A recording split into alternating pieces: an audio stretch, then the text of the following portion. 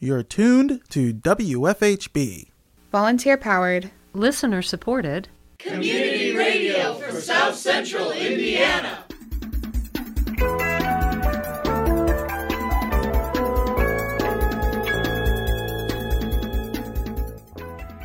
Good afternoon. Reporting remotely for WFHB, this is Benedict Jones. And I'm Abe Shapiro. This is the WFHB local news for Wednesday, June 8th, 2022. Later in the program, Bring It On's Clarence Boone and Liz Mitchell interview officials from the Monroe County Community School Corporation. More in today's feature report. Also coming up in the next half hour, we have Better Beware, your weekly consumer watchdog segment on WFHB, hosted and produced by Richard Fish. More following today's feature, but first, your local headlines.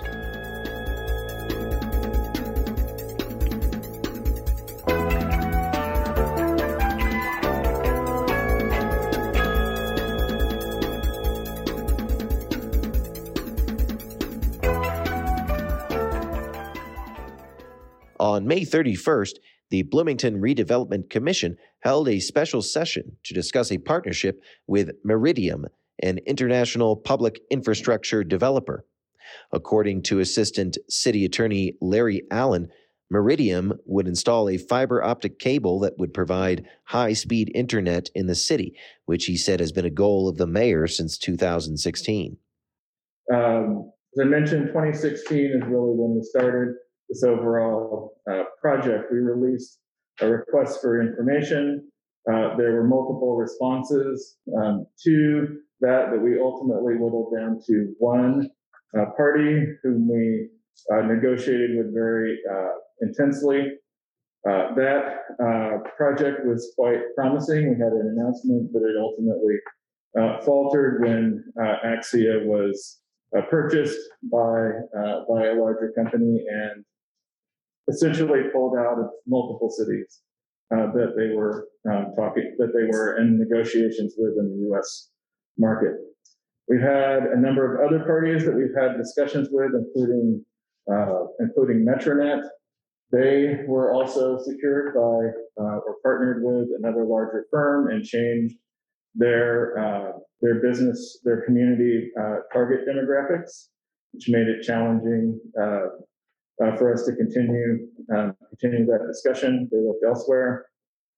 And then we've had a number of discussions with our local incumbent providers as part of the RFI process, but continuing through. And then, of course, COVID-19 arrived in 2020, and we realized that the things that we had been talking about all the way back in 2016 were incredibly important, and we still weren't where we needed to be. Allen explained that they originally had negotiated with Wired, but the company was bought by another company and the deal fell through. However, some staff connections from the negotiations led them to working with Meridiam, and he says they have been working earnestly to secure a deal. Allen said that Meridiam would build a gigabit speed fiber optic network, and the city would create a tax increment financing district, otherwise known as a TIF district, named Bloomington Meridian Economic Development Area.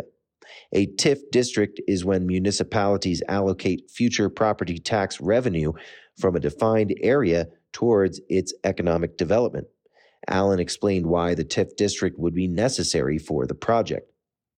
So why is it a TIF for this project? First of all, it wouldn't happen without it. The finances being so tight, but we consider the benefits to be substantial. There's no tax increase to the public by virtue of adopting this TIF, and there's no funding drop for other taxing units because of this. It wouldn't happen without the TIF. Thus, 0 equals 0. But there will be new revenue in the community to multiple taxing units through employment and other taxes by virtue of operating the business that they intend. And then one of the things about this is we felt that this process gives transparency. It passes through multiple public boards. This is a big investment, a big partnership, and we want to make sure that we are as transparent as possible about this process. We're seeking, this gives us visibility into the tax revenue. It comes in and then it's rebated back, so we see that, and then we will be capturing 5% of the costs for administrative overhead of the TIF and TIF district. The Plan Commission and the City Council will hear the presentation and vote on the contract in the future. The next meeting will be held on June 13th.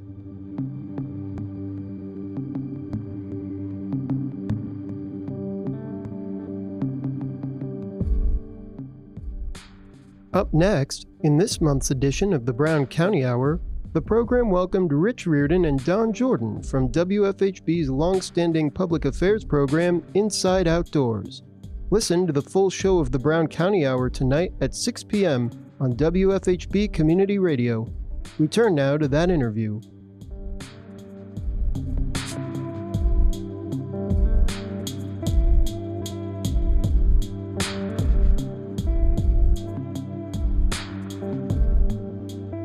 It is my pleasure to introduce Rich Reardon and Don Jordan from Inside Outdoors.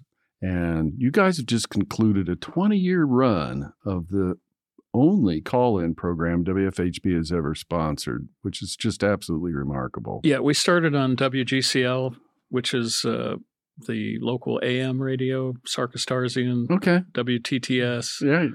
And There's still AM radio? There still is. But we were not preaching to the choir. We were preaching to anybody that's interested in, what's going on in Monroe County and the amazing outdoors that we have. Yeah. Yeah, we are really in the heart of it right here. Yeah. I'll give a quick background real quick. When I first started, I started working for them and I started producing programs, and I asked a friend of mine, Rick Shedd, who runs Sheds right out there at Paintown. Okay.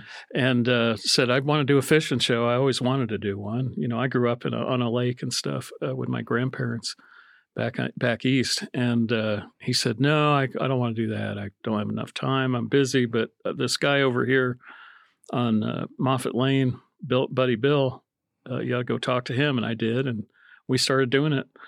We just taped it in his Buddy Bill's bait barn. Nice. And he had been around since the early 60s as doing various things, but his little bait shop.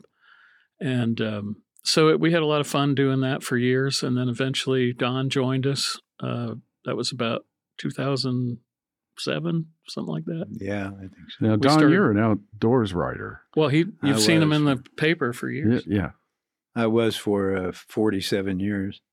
I was a member of the Outdoor Writers Association of America, which requires you to publish so many things a year, et cetera, so they give you credentials. Okay. And, so I was welcome at a lot of places in those days, where Outdoor Writers used to be in every newspaper, and now I think there's one left in South Bend. Is that right? So even the Indianapolis paper doesn't have one. No, they're... When Bayou Bill, do you remember him? Oh, yeah.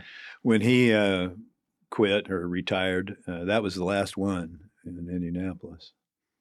And after I left here, there was a few guys that had their column in the local paper. And then I came back doing my column from afar and selling it to the HT once a week. Okay. For a long time. Well, so... what was the primary focus of your show? I know you talked about a lot of different things. Well, it's amazing over 20 years, too, because we started in 2002, Bill and I, and then Don came in a little later. And it was such a wonderful thing to just talk about, hey, going fishing, going out to Lake Monroe, where you could do things, hunting. I'm not a hunter necessarily. I grew up in Pennsylvania, and so I did. But my main focus was I was interested in fishing. it was just really fun to talk about all the positive things that were happening. And then that dwindled over 20 years. And the last few years, it was kind of depressing to talk about, the blue algae, that we were just talking about. And other things. And the increase in logging, the loss of all the habitat. And I know your show kind of shifted gears and you started interviewing all these ecologists. And that's important information too.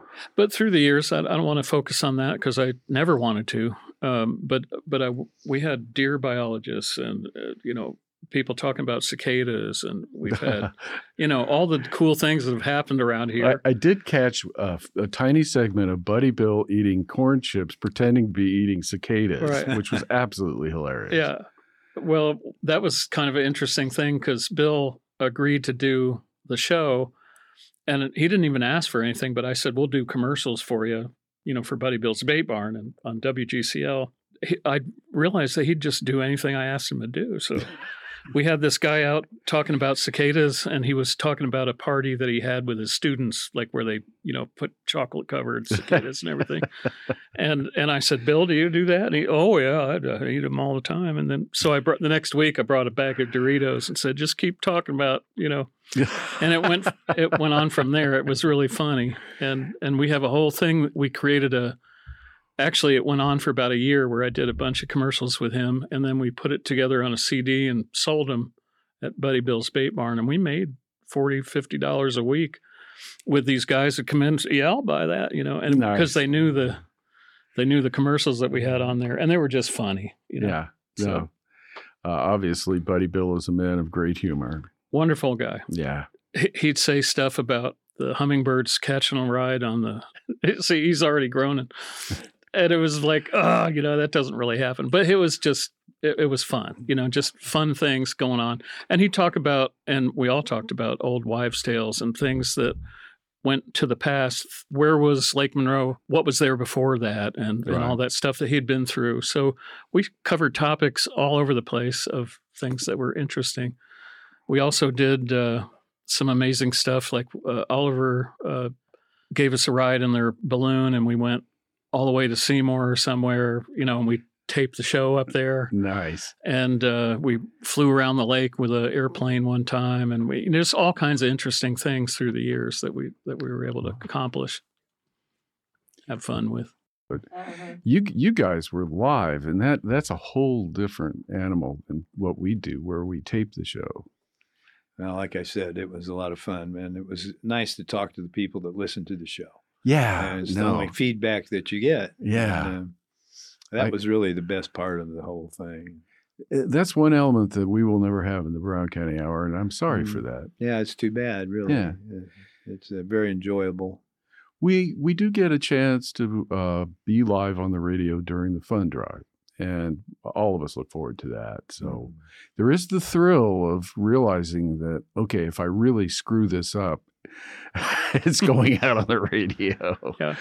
Well, gentlemen, 20 years. It's remarkable. And thank you so much for coming in and sharing your thoughts and your stories, and really appreciate your effort through all this time.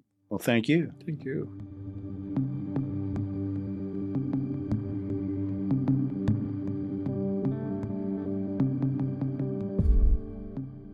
In today's feature report, Bring It On hosts Clarence Boone and Liz Mitchell speak with members of the MCCSC administration about a number of topics, namely a wrap-up and closure on the 21-22 academic year. We turn now to an excerpt from that interview.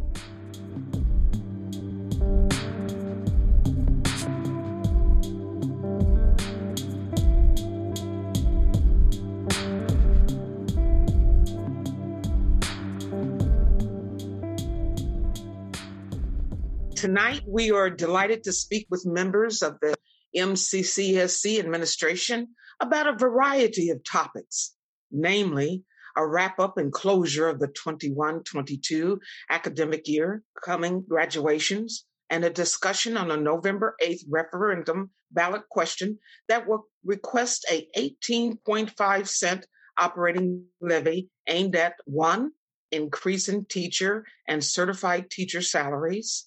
And 2, funding for special programs like special education, STEM, and performing arts. Joining us for this discussion are MCCSC Superintendent, Dr. Jeff Oswald, Assistant Superintendent of Curriculum and Instruction, Marquet Winston, and Assistant Director of Business Operations, Adam Terwilliger. Welcome all to Bring It On. Welcome to the show. Well, through Zoom technology, we get to see our guests as they're across the screen from us. And it's the audio we use in radio. But I will say, from my vantage point of seeing our guests, they have beaming smiles. And Liz, can it be that the school year is over? I believe so. That would make me smile, especially dealing with 11,000 students. How many of those students, I'm going to ask this of the superintendent, how many of those students are bilingual? So our numbers fluctuate on a regular basis. As you are well aware, not only do we have a strong English learner program in our schools to serve our English learner population, we also have a strong English learner program through our adult education program at Grandview. So there are a lot of moving numbers, if you will. I have a chance to visit a lot of schools every year. And I was just at our Broadview Learning Center about 2 weeks ago. And when I was there, I met a family that had just come to Monroe County from Egypt, and they had 3 children. And they were enrolling, and they wanted their students to experience a little bit of school before summer.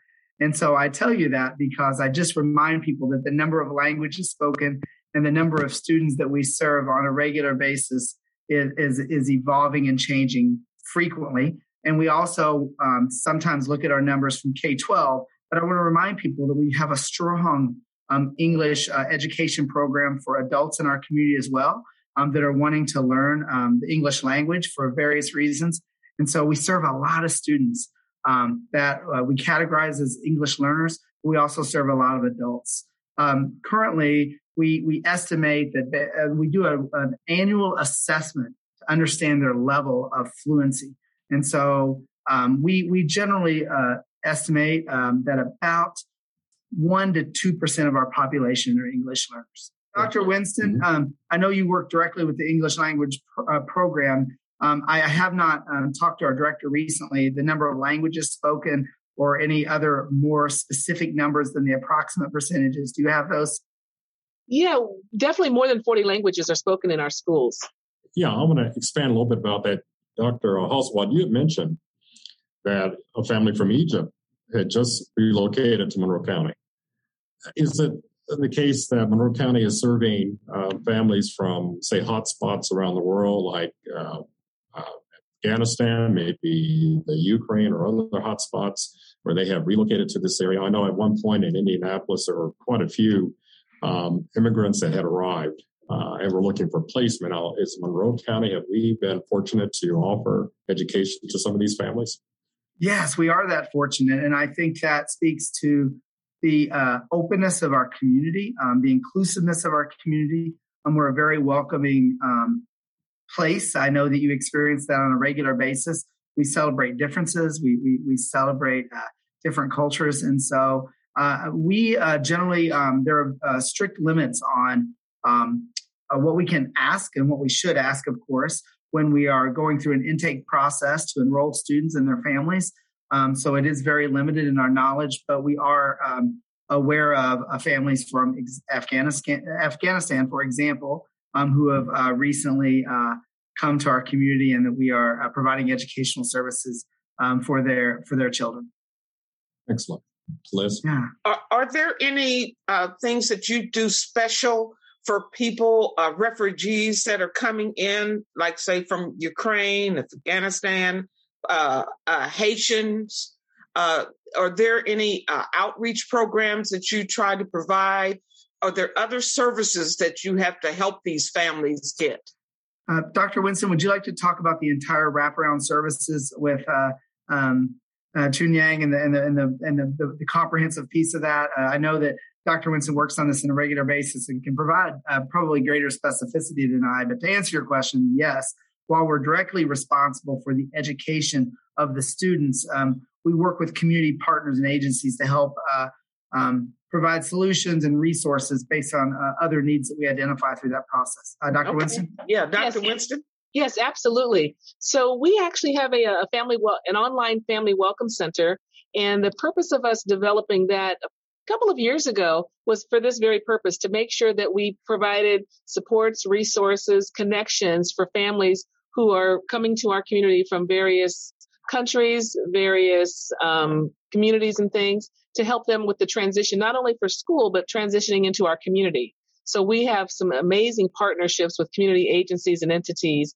to make sure that we are completely responsive to the needs in terms of our wraparound supports, helping them adjust to just being in America, helping them to adjust to what to expect in schools. And so Chun Young Jean is our coordinator for those supports and services. And there are a variety of programs that we offer to support them during their transition, but then also support them once they've been here to make sure that they continue to be successful. And he has a team of individuals, many of whom speak a variety of languages, to be able to support all of our families. Okay. And we might want to add that we are so fortunate to have the university in the center of our donut, if you will. And so as we enroll and work with families that are new to our community, oftentimes we encounter languages that we may not have someone on staff that fluently speaks. So we do work a lot with the university and other resources in our community to help us make sure that there are those linguistic barriers can be overcome as part of the introduction process and the enrollment process, and then to make sure that we meet the needs of our students. So a lot of communities don't have that. We consider ourselves very fortunate to have resources such as what we have at Indiana University to help us, and just having a native speaker who can immediately and easily and personally welcome them and help at the transition process. We consider ourselves very lucky to have that resource.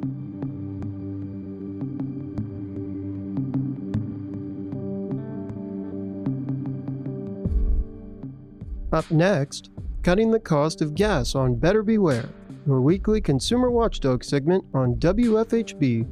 We turn now to host and producer Richard Fish.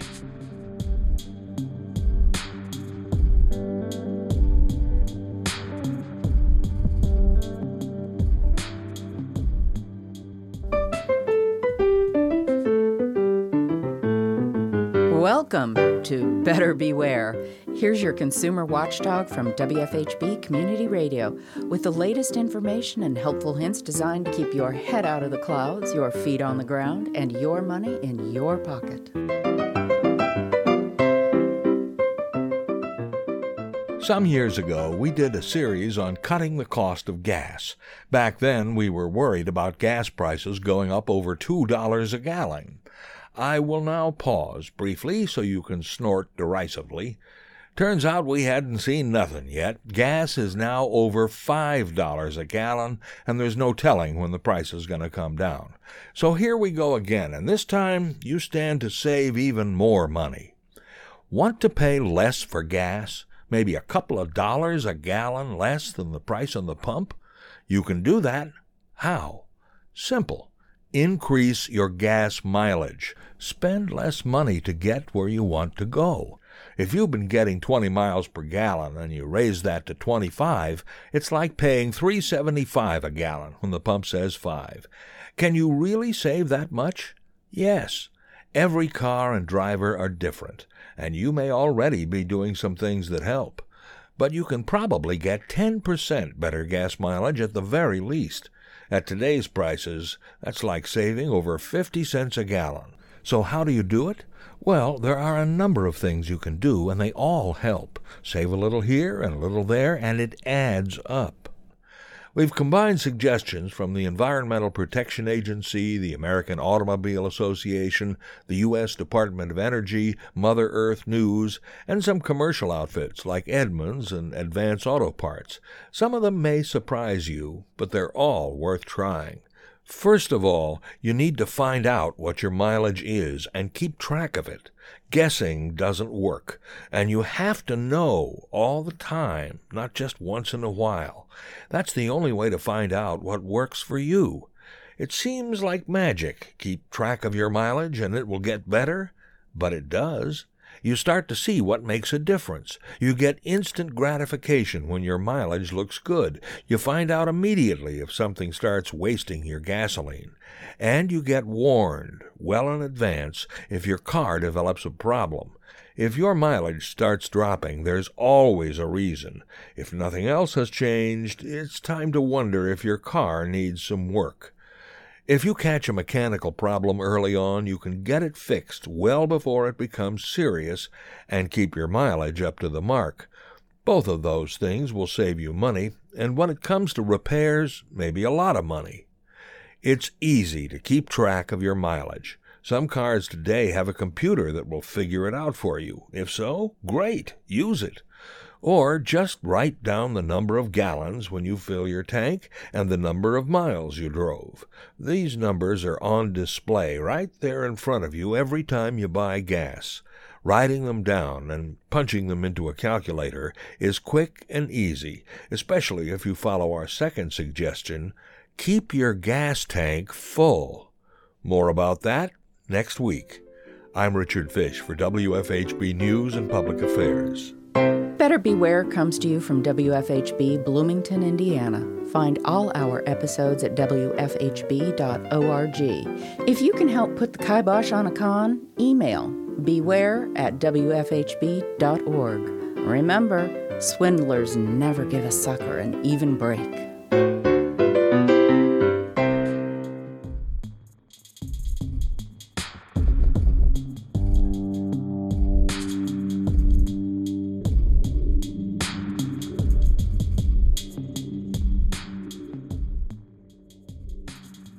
Support for WFHB Local News is brought to you by MPI Solar, a Bloomington business specializing in solar hot water, solar electricity, and solar hot air systems. MPI Solar designs and installs solar power generation systems that encourage independence and individual responsibility. More information online at mpisolarenergy.com.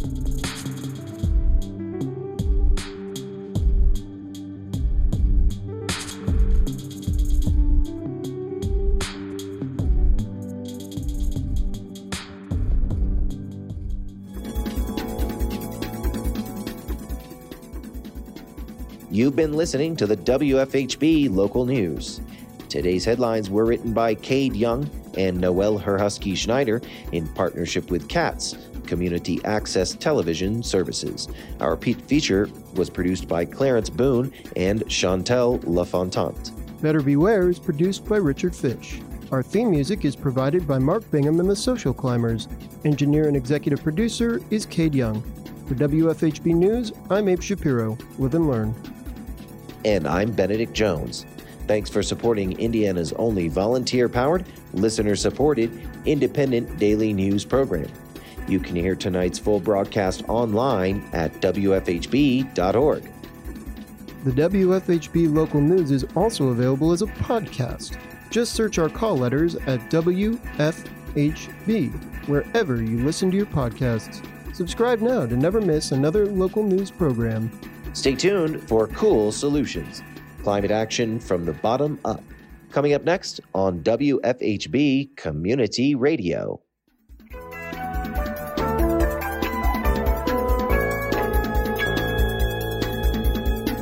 You've been listening to the WFHB Local News on WFHB Community Radio. Our news is written and reported by volunteers working to provide local news, cover local issues, and strengthen our local community. We invite you to participate. You may submit questions, comments, and story ideas to news@WFHB.org. You can become a WFHB local news volunteer by attending new volunteer orientation. Feel free to check out the WFHB Local News Archive at WFHB.org to find newscasts, individual stories, and catch a live feed of the WFHB Local News. We are local, longer.